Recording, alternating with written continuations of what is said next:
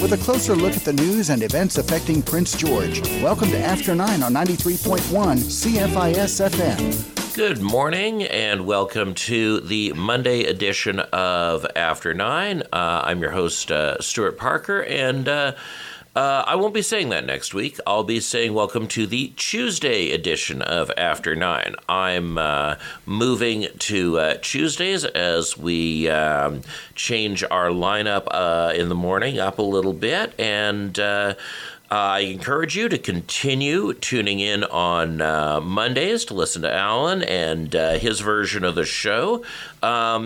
As a whole sort of 5-day program, we try to represent the diversity of opinion in Prince George.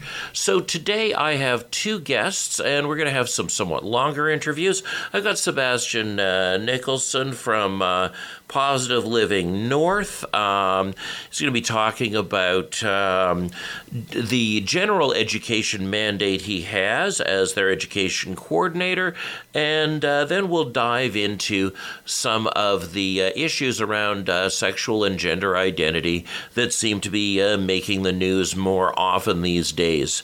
At the half-hour mark, we'll bring on Patty Backus on the line from Vancouver. She's the Georgia Strait's education columnist, longest-serving chair of the Vancouver School Board, and we're going to start dissecting some of the developments that have happened since our last show on education austerity last month.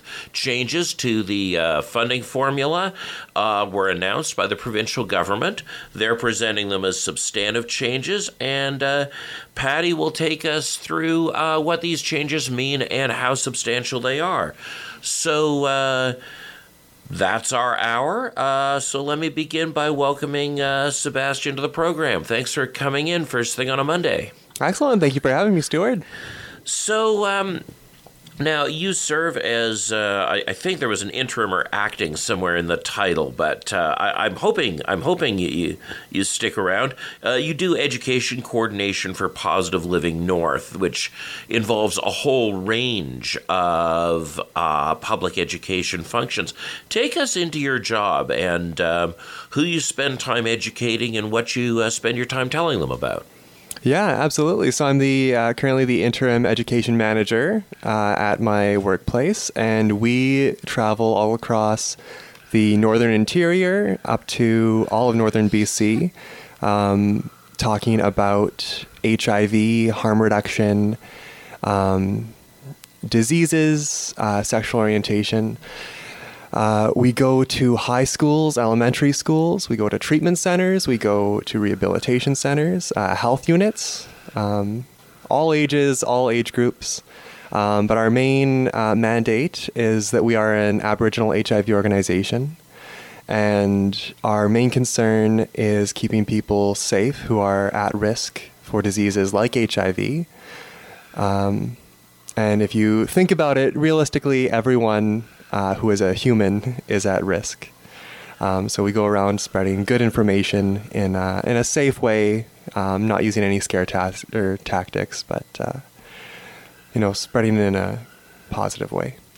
But this, of course, ends up with this broader mandate where you are talking about you're taking then an education function around human sexuality simply because HIV/AIDS touches that area. So now we've seen a lot of changes in how government talks about this stuff, how these things are resourced. I ran in the municipal elections in 2018 down in Surrey, and a huge issue in the school board elections was this provincial program called SOGI.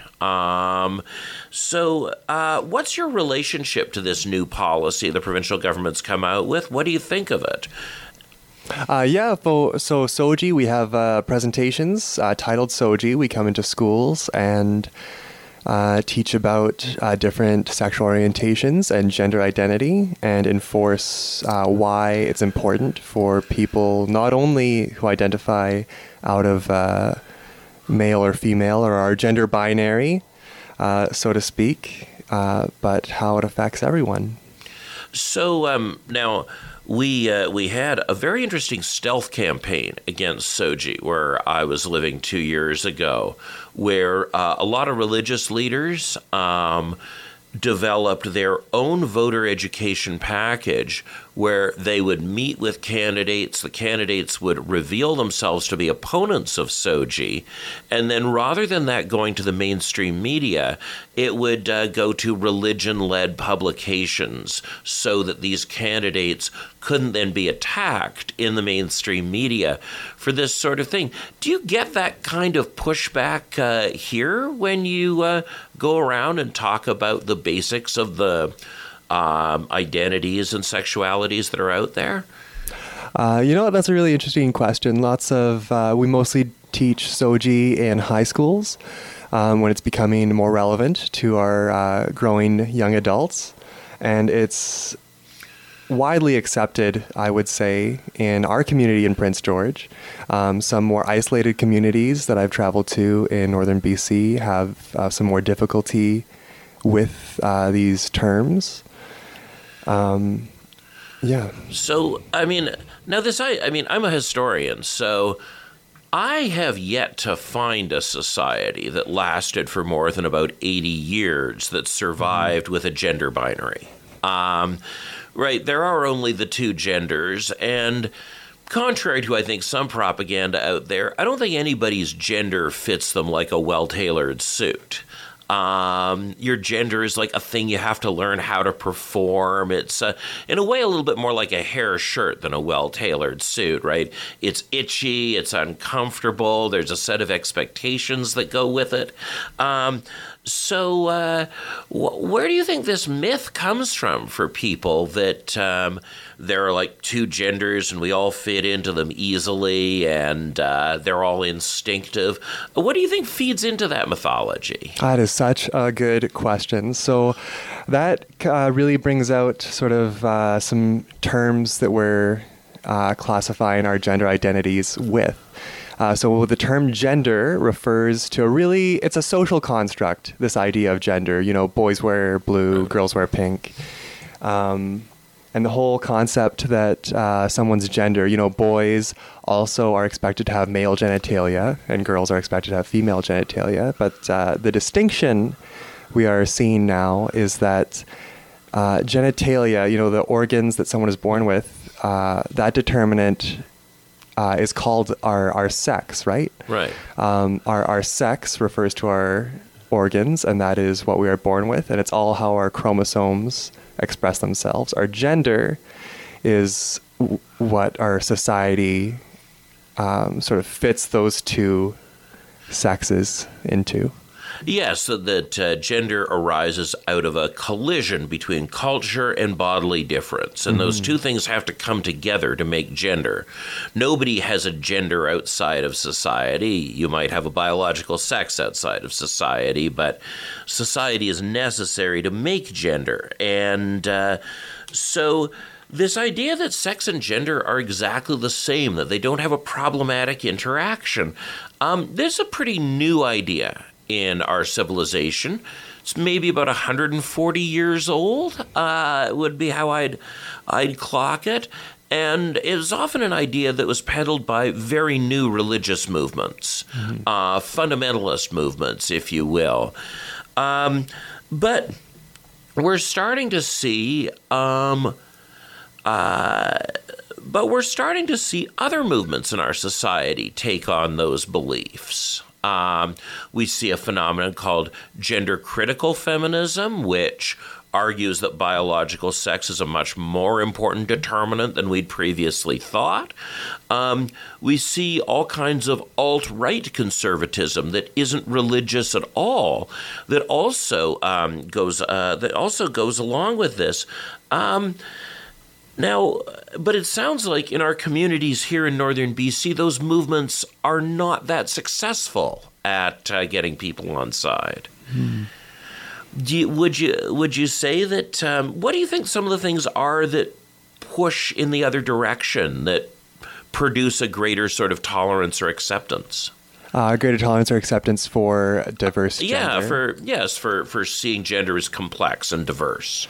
Yeah, I think, everyone on the planet right now, we're all on a quest to find ourselves. Identity is a big part of everyone's life, and it's what gives everyone meaning, right? So it's one thing for us to grow up and have our cultural identities wherever our historic background is, or our social identities, who we know, the people we interact with, but our gender identity, the way we perceive ourselves in our society, is a really cathartic experience to have, right?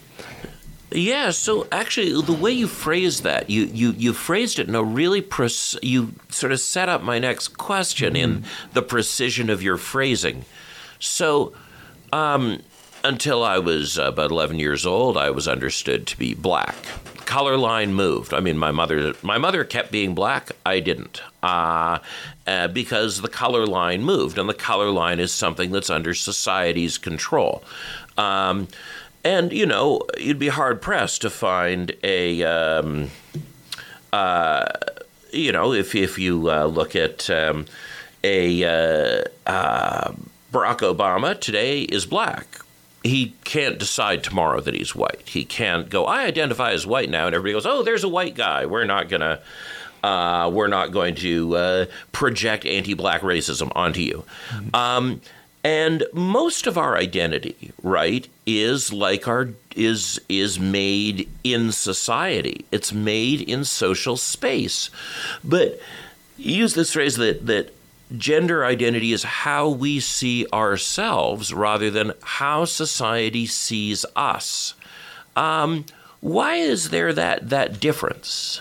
So that difference is there because no one can change how we think of ourselves. Well, they can with bullying and stigma and what have you, but the way we view ourselves should be in our control, and that's up to us. There's another term referring to how we express ourselves and how we dress and how we carry ourselves in society, and that's maybe more how people see us. So that is what we call our gender expression.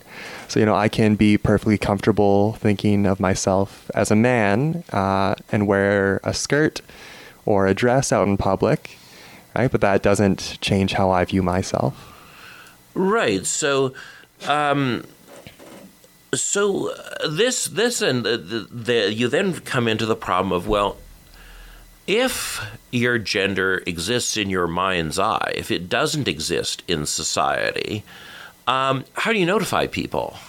Or does notifying people matter? That's such a good question. I think it's important to be acknowledged the way that makes us feel comfortable, right? And this is part of the big movement our society is having with the simple question, what are your pronouns? What do you like to go by? Do you prefer him? Do you prefer her? Do you prefer they? I think it's very important as a society to feel accepted in the way we identify. And it's a slow change. And this really what we're talking about is etiquette. It's about a theory of politeness. And this is one of the things I've found very interesting in recent years. We used to, when I was a kid, and I guess I'm really getting on, politeness used to be viewed as a conservative value. Opening doors, taking off hats, bowing, all these little things that were a huge part of conservative masculinity. Being highly solicitous and really memorizing and paying attention to lots of rules and protocols. And so I find it very strange in this day and age where it's people who identify as conservatives who are the people most upset by these forms of politeness. You don't just have the pronoun question, you also have a very basic question of name, right? That people choose to change their name. If they choose a particular name, we call them by the name they ask to be called by. Now,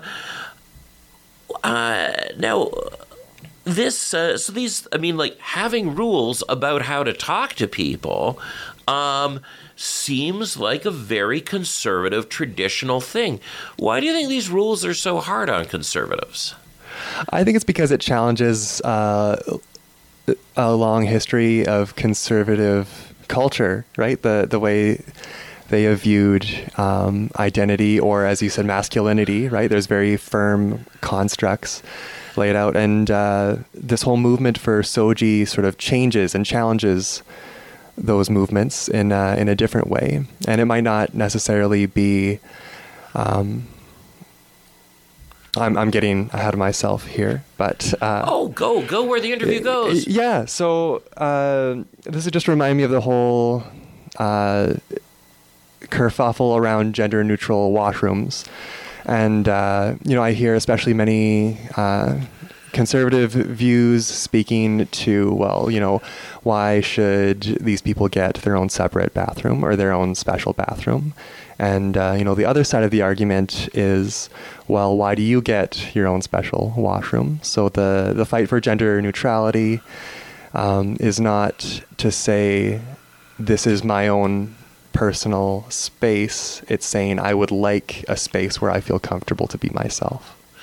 Okay, well, this actually opens up a very interesting question that I think is central to political debates, not just here, but in other countries. And so what I'd like to do is head into break a little bit early so that we can sink our teeth into this neutral space or gendered space question in a serious way after the break. You're listening to After 9 on Prince George's Community Station, 93.1 CFIS FM. Well, we're back with Sebastian Nicholson from Positive Living North, and we're about to dive into a significant controversy in my former city and in our province. Transgender rights activists have lobbied to defund the Rape Relief Women's Shelter in Vancouver because Rape Relief provides counseling to sexual violence survivors of all gender identities and sexualities, but it provides shelter beds only to we would say cisgender women who were born with female genitalia, and they do not permit trans women to occupy those shelter beds. And activists like Morgan O'Shea have publicly called for the complete defunding of Rape Relief and the closure of those shelter beds. Rape Relief's position is that whatever gender a person might think they have in their mind's eye, their self-identity, how safe someone feels near them is based not on the thoughts in the person's head, but in the thoughts of the person who is trying to experience safety. And that irrespective of how trans women feel, that the sense of safety that's enjoyed by these sexual violence survivors is conditioned by how they appear, not how they feel. That's become a significant controversy, and it's just one of the many controversies about how we think about space, who is entitled to be in space.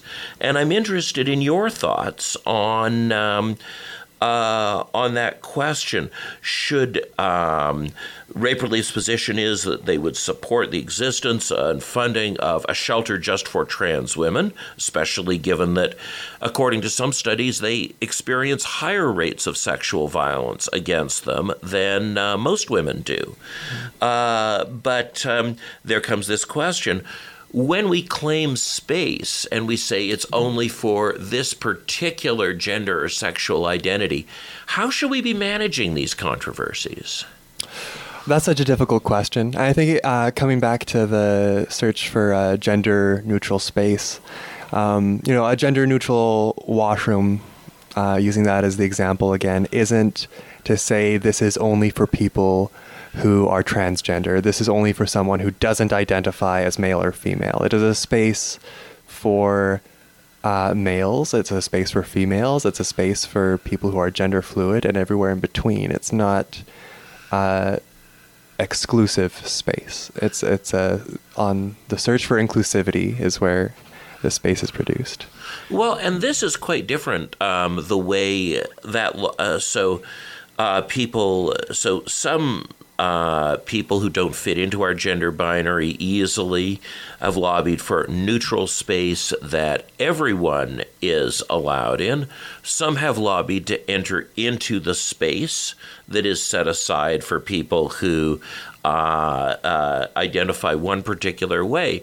In Thailand, we saw a very different route where beginning in the 20th century, the Thai people were quite ahead of us on this, trans women began lobbying to have washrooms for trans women. And these first began to appear in colleges and universities and have spread to other parts of Thai society. What do we make of that? And how would we feel about people who were not trans women entering into those spaces? Mm-hmm.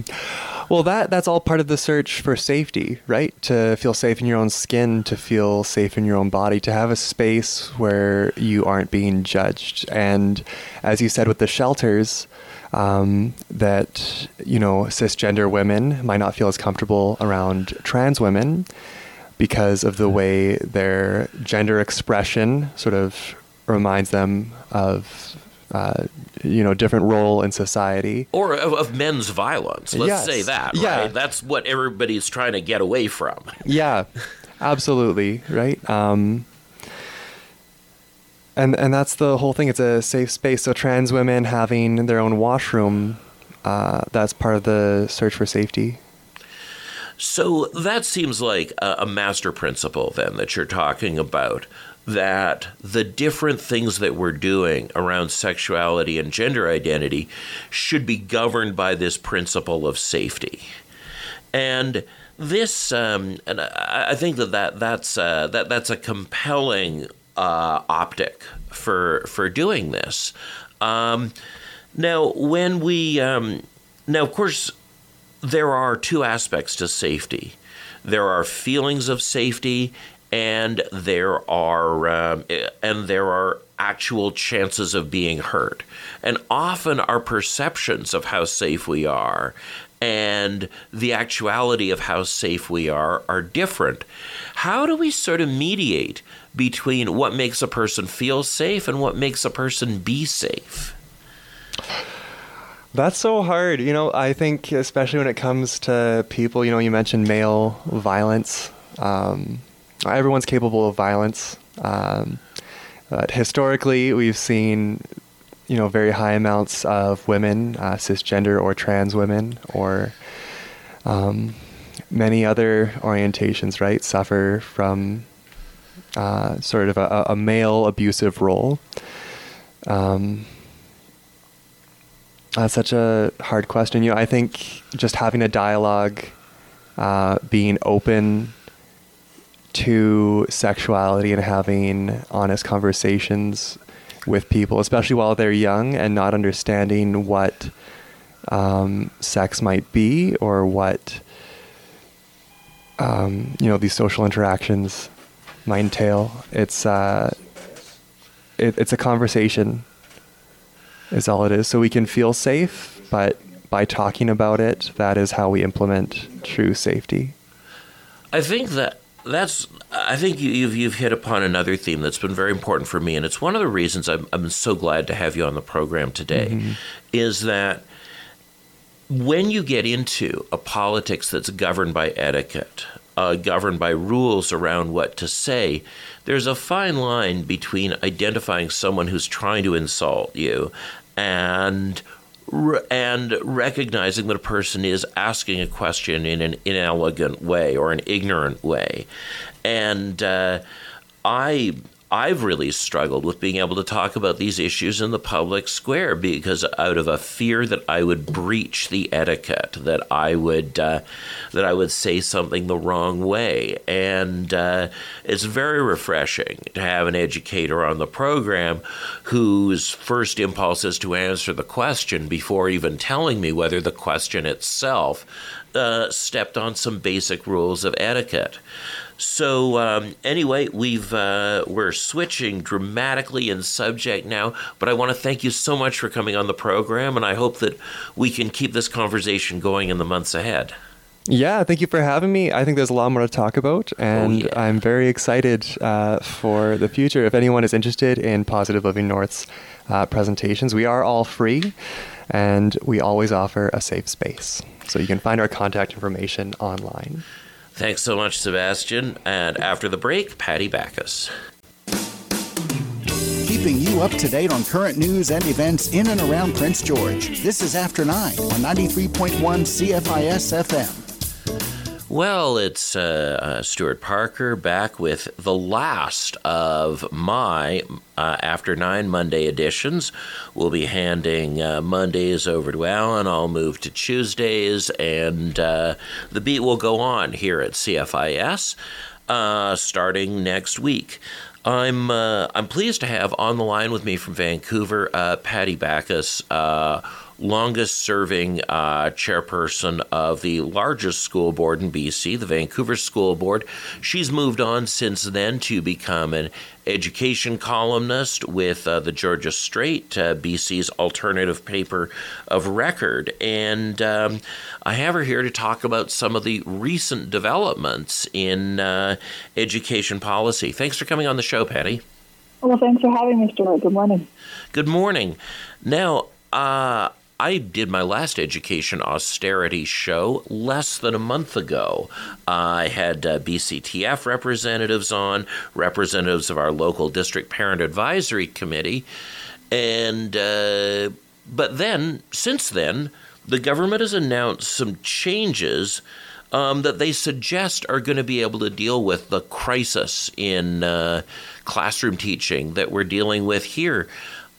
How substantive are the changes that Rob Fleming has rolled out in the past month when it comes to funding for disabled students, availability of teachers, things like that? Well, not very. Very underwhelming, to be honest. With the provincial budget that came out, I was just looking again at those numbers, and the increases to the K-12 budget hardly keep pace with inflation at slightly under 2% for next year. We have, and they're talking about an increase in, projected increase in enrollment provincially, I think of around 5,000 students. So, and they're bragging that they'll fund that, which one would expect they would fund additional students coming into the system on a system that's funded on a per student basis. So what they've allotted in the budget, I don't actually see how this is going to work because there's not really enough to increase the per-student grant, even for inflation, which would put school boards right back in the old situation of the funding they get from year to year doesn't keep pace with inflation, and in order to balance their budgets, which the School Act requires them to do, they have to find some way to cut something out to make the numbers match if their inflationary costs have gone up, and they do. So I was, it's the response was a bit tepid from the usual partner groups, things like the BCTF, the BC School Trustees Association. It's not the kind of bad news they're used to from Liberal budgets, where they'd often have some pretty nasty news where they really had to cut something. But it's pretty disappointing to me that there's no real movement to restoring many of the services and programs staffing that was cut during the Liberal reign on the province. So now, what does this budget mean for the negotiators who are at the table? Right, we currently they've got until about June to negotiate a new teacher contract. And the Public Sector Employers Association now pretty much has its table set for it. What do you think this is going to do to the chances of a contract being signed by the end of the school year? Well, the actual contract expired last June, so teachers have been working without a contract all of this year. So there's kind of no actual hard deadline in sight. The thing's just dragging on, and nobody wants to blink. So I know the BCTF recently did approve a series of potential step job action, but there seems to be a reluctance on both sides of the bargaining table to escalate this thing. Nobody's locking anybody out, and nobody's walking out. There may be some increased action, but I think teachers are weary after all those years of fighting the Liberals. Nobody wants to go down that road. The challenge with the bargaining and teachers is there's a couple of things. One is the provincial negotiating mandate that the government sets, and this is something they do. Governments of all stripes tend to do with provincial bargaining. They set what they call the public sector mandate, and all of the public sector contracts that are being negotiated in that time period are supposed to fit within this mandate, and and they generally settle. So they've set a mandate of 2% a year over 3 years for 3-year contracts. Most of the public sector unions have signed on to that. The BCTF has not. There is a little bit of wiggle room within that mandate to make some changes to things like salary grids and some of the language, but if it starts to cost too much, it goes outside of this mandate. And one can fairly question whether setting these hard mandates really is free collective bargaining that the government says they support, because it really isn't.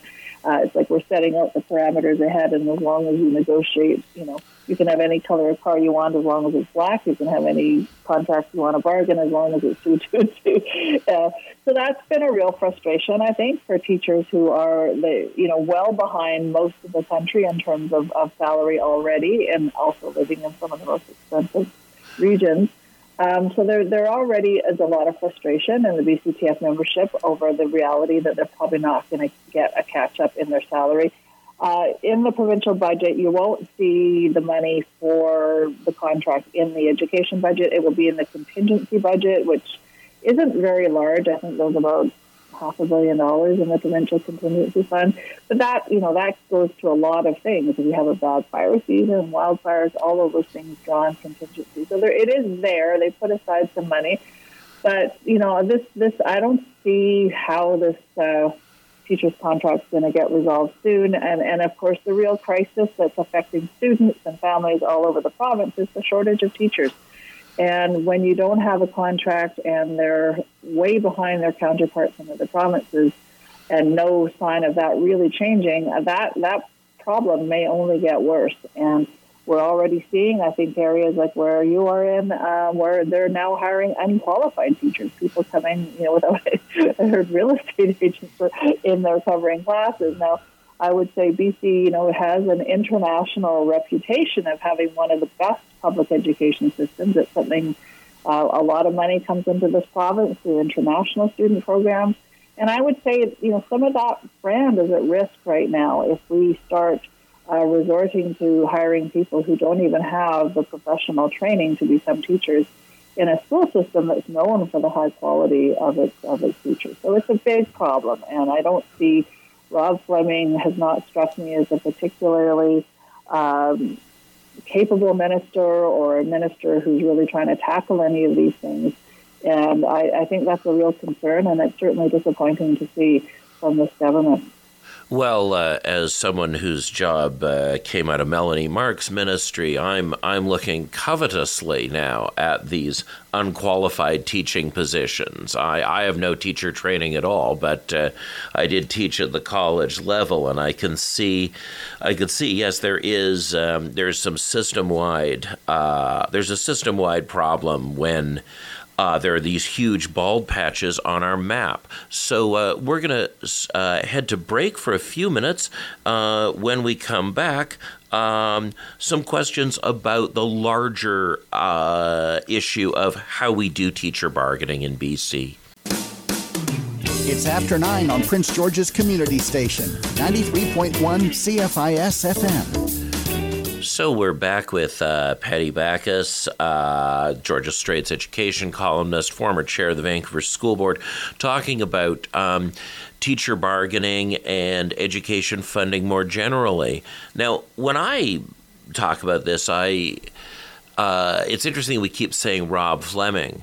Obviously, the size of the money that's available here is determined mainly by the Treasury Board and by the Minister of Finance. And that's Carole James, who has had a long history in this business and was one of the creators of our current system of province-wide bargaining in the late 90s when she was chair of the BC School Trustees Association. Now, prior to 21 or 22 years ago, we switched to this system where the province does the bargaining. Prior to that, bargaining was much more decentralized.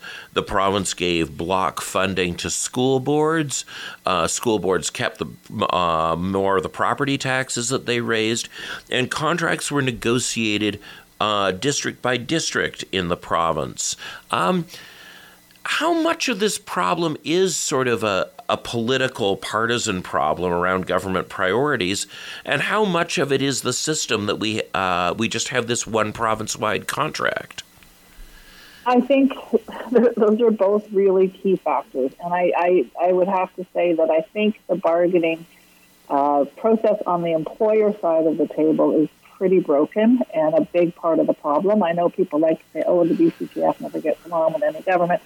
I, having been on the inside and being on the employer side and being the rep for the Vancouver School Board to the BC Public School Employers Association, have seen sort of how the sausage gets made on the employer side, and it's not pretty and it's not a very effective process. So in BC, bargaining for public school boards is done by the BC Public School Employers Association, which I believe, as you're talking about, was created by a previous NDP government. To bring sort of a provincial focus to the table as opposed to having 16 individual school districts negotiating contracts and the concern of, whipsawing and different things that go on. So, you have this situation where we have the BC Public Schools Employers Association. It's governed by a board that is made up of elected trustees. School boards elect trustees to represent them on the BCPC board.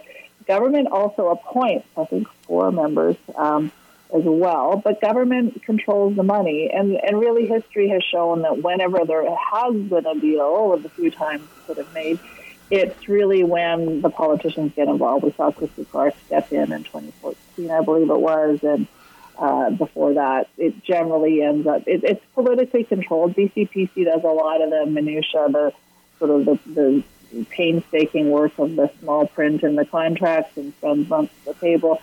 But, whether school boards actually have much influence is really questionable. I used to go to those bargaining meetings where it was made out to sound that we were all giving our input and giving sort of direction to the board, and I can tell you that did not happen. We were told what they were going to do. And I have to say, I was really troubled by the culture at the BC Public School Employers Association. Some of the presentations, back in the years when it was a net zero mandate, we had really nothing to offer in a bargaining round.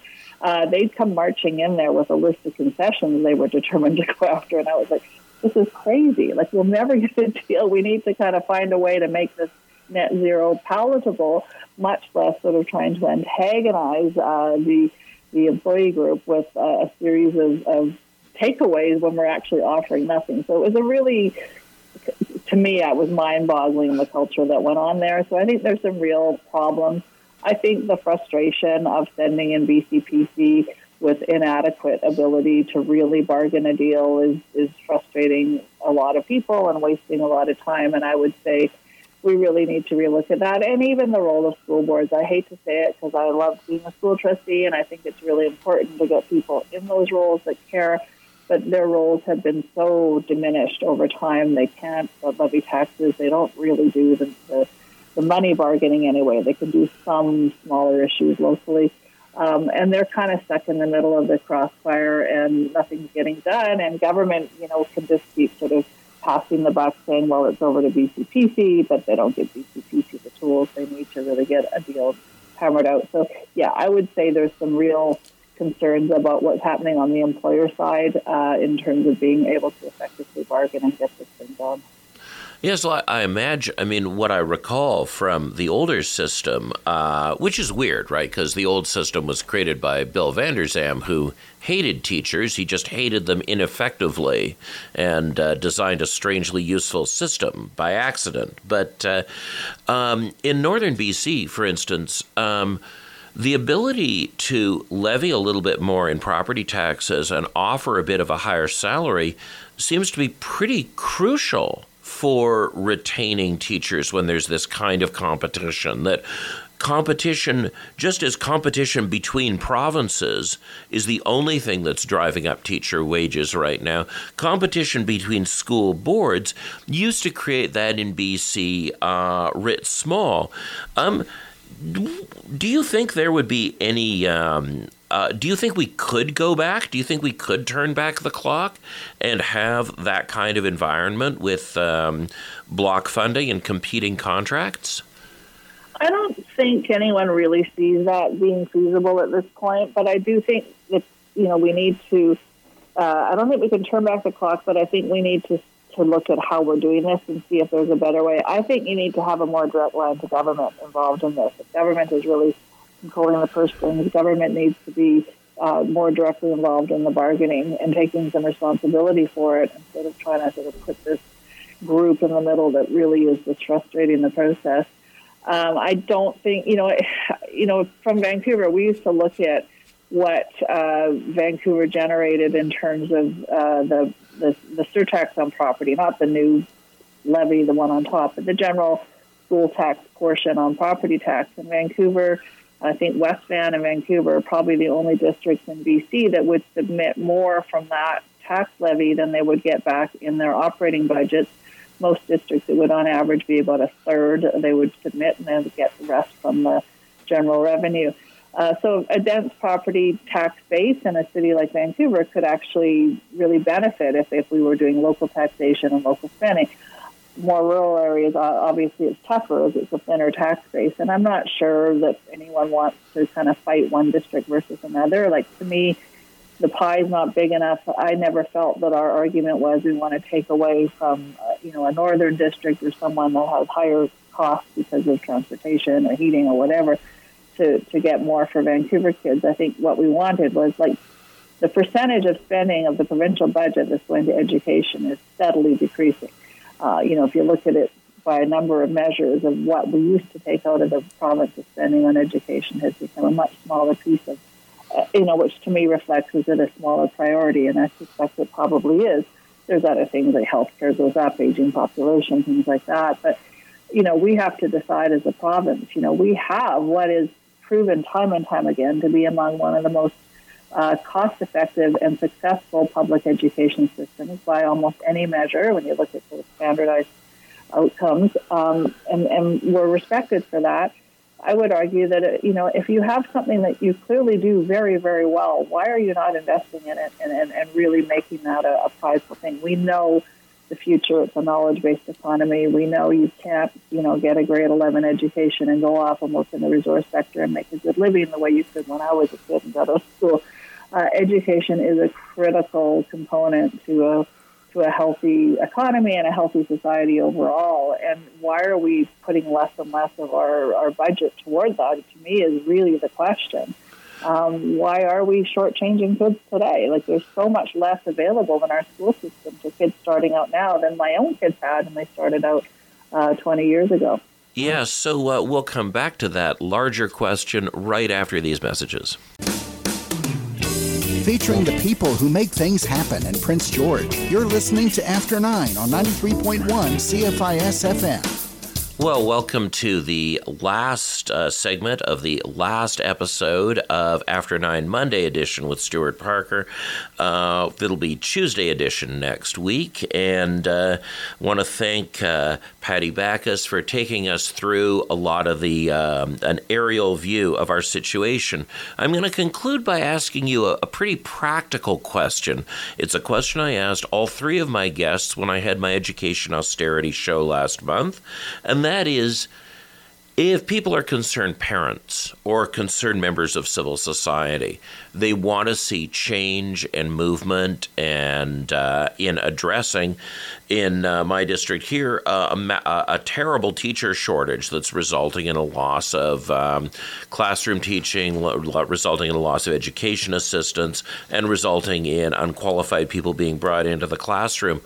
Who should people be calling? How should they be directing their concerns or complaints?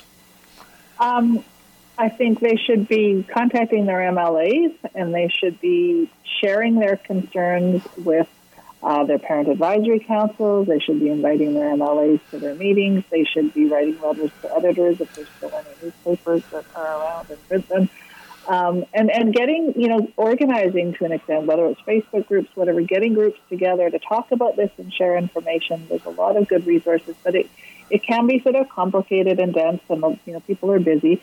So to kind of share information about what is happening in public education, the fact that, parents should know that their kids are funded almost $1,800 less per year than students in other provinces, which is significant and affecting the services that are available to them. And I think we need to keep reminding people that it isn't just about parents with kids in school. Like, we are all affected by our public education system. An educated population is healthier, is more economically vibrant. Ignorance is expensive. When people aren't getting the supports they need, if they're not getting through school, they can become very expensive to society to support those people and provide care for them if they're running into problems. So it is a really, it's one of those challenges that is, it's very hard to make education a ballot box issue, and politicians know that. They know people care generally about education, but will it affect how they vote? And it often doesn't, and that is the challenge, that we need to make people understand, though, that there's a lot to lose here, that we really do have a system that works. It's certainly not perfect, our education system, and there's always things to improve. But relative to almost every other jurisdiction that I've seen around the world, we get incredible results for our money. Our students tend to do very, very well overall. Now, so many do fall through the cracks. But we can do better, and we need to not erode something that actually works. We actually do this really well in our province education. But when we're starting to, strip things away and now hiring teachers who aren't even qualified to be teachers, I mean, that happened in the U.S. And I think what we see in the U.S. without, I think we're seeing what happens when you allow your public education system to erode, is you start getting people who, starts affecting your democracy, because education is the cornerstone of democracy. So it's really critical that we insist on quality public education and that we're going to fund it. And see it really as the investment that it is, as opposed to just another expense on the budget that can be trimmed back. All right. Well, on that stirring note, I want to thank you very much for spending a whole half hour with us, and hope to have you back later in the year. Hopefully there'll be some nice epilogue to the story of the negotiations. Well, I hope so, and I look forward to that. And thanks very much for having me on your show, Stuart. All right. Thanks, Patty. All right. Well, we're approaching the last couple minutes of the Monday show. And just a word about the relationship between education and our democracy. There is no question, as we look back historically, that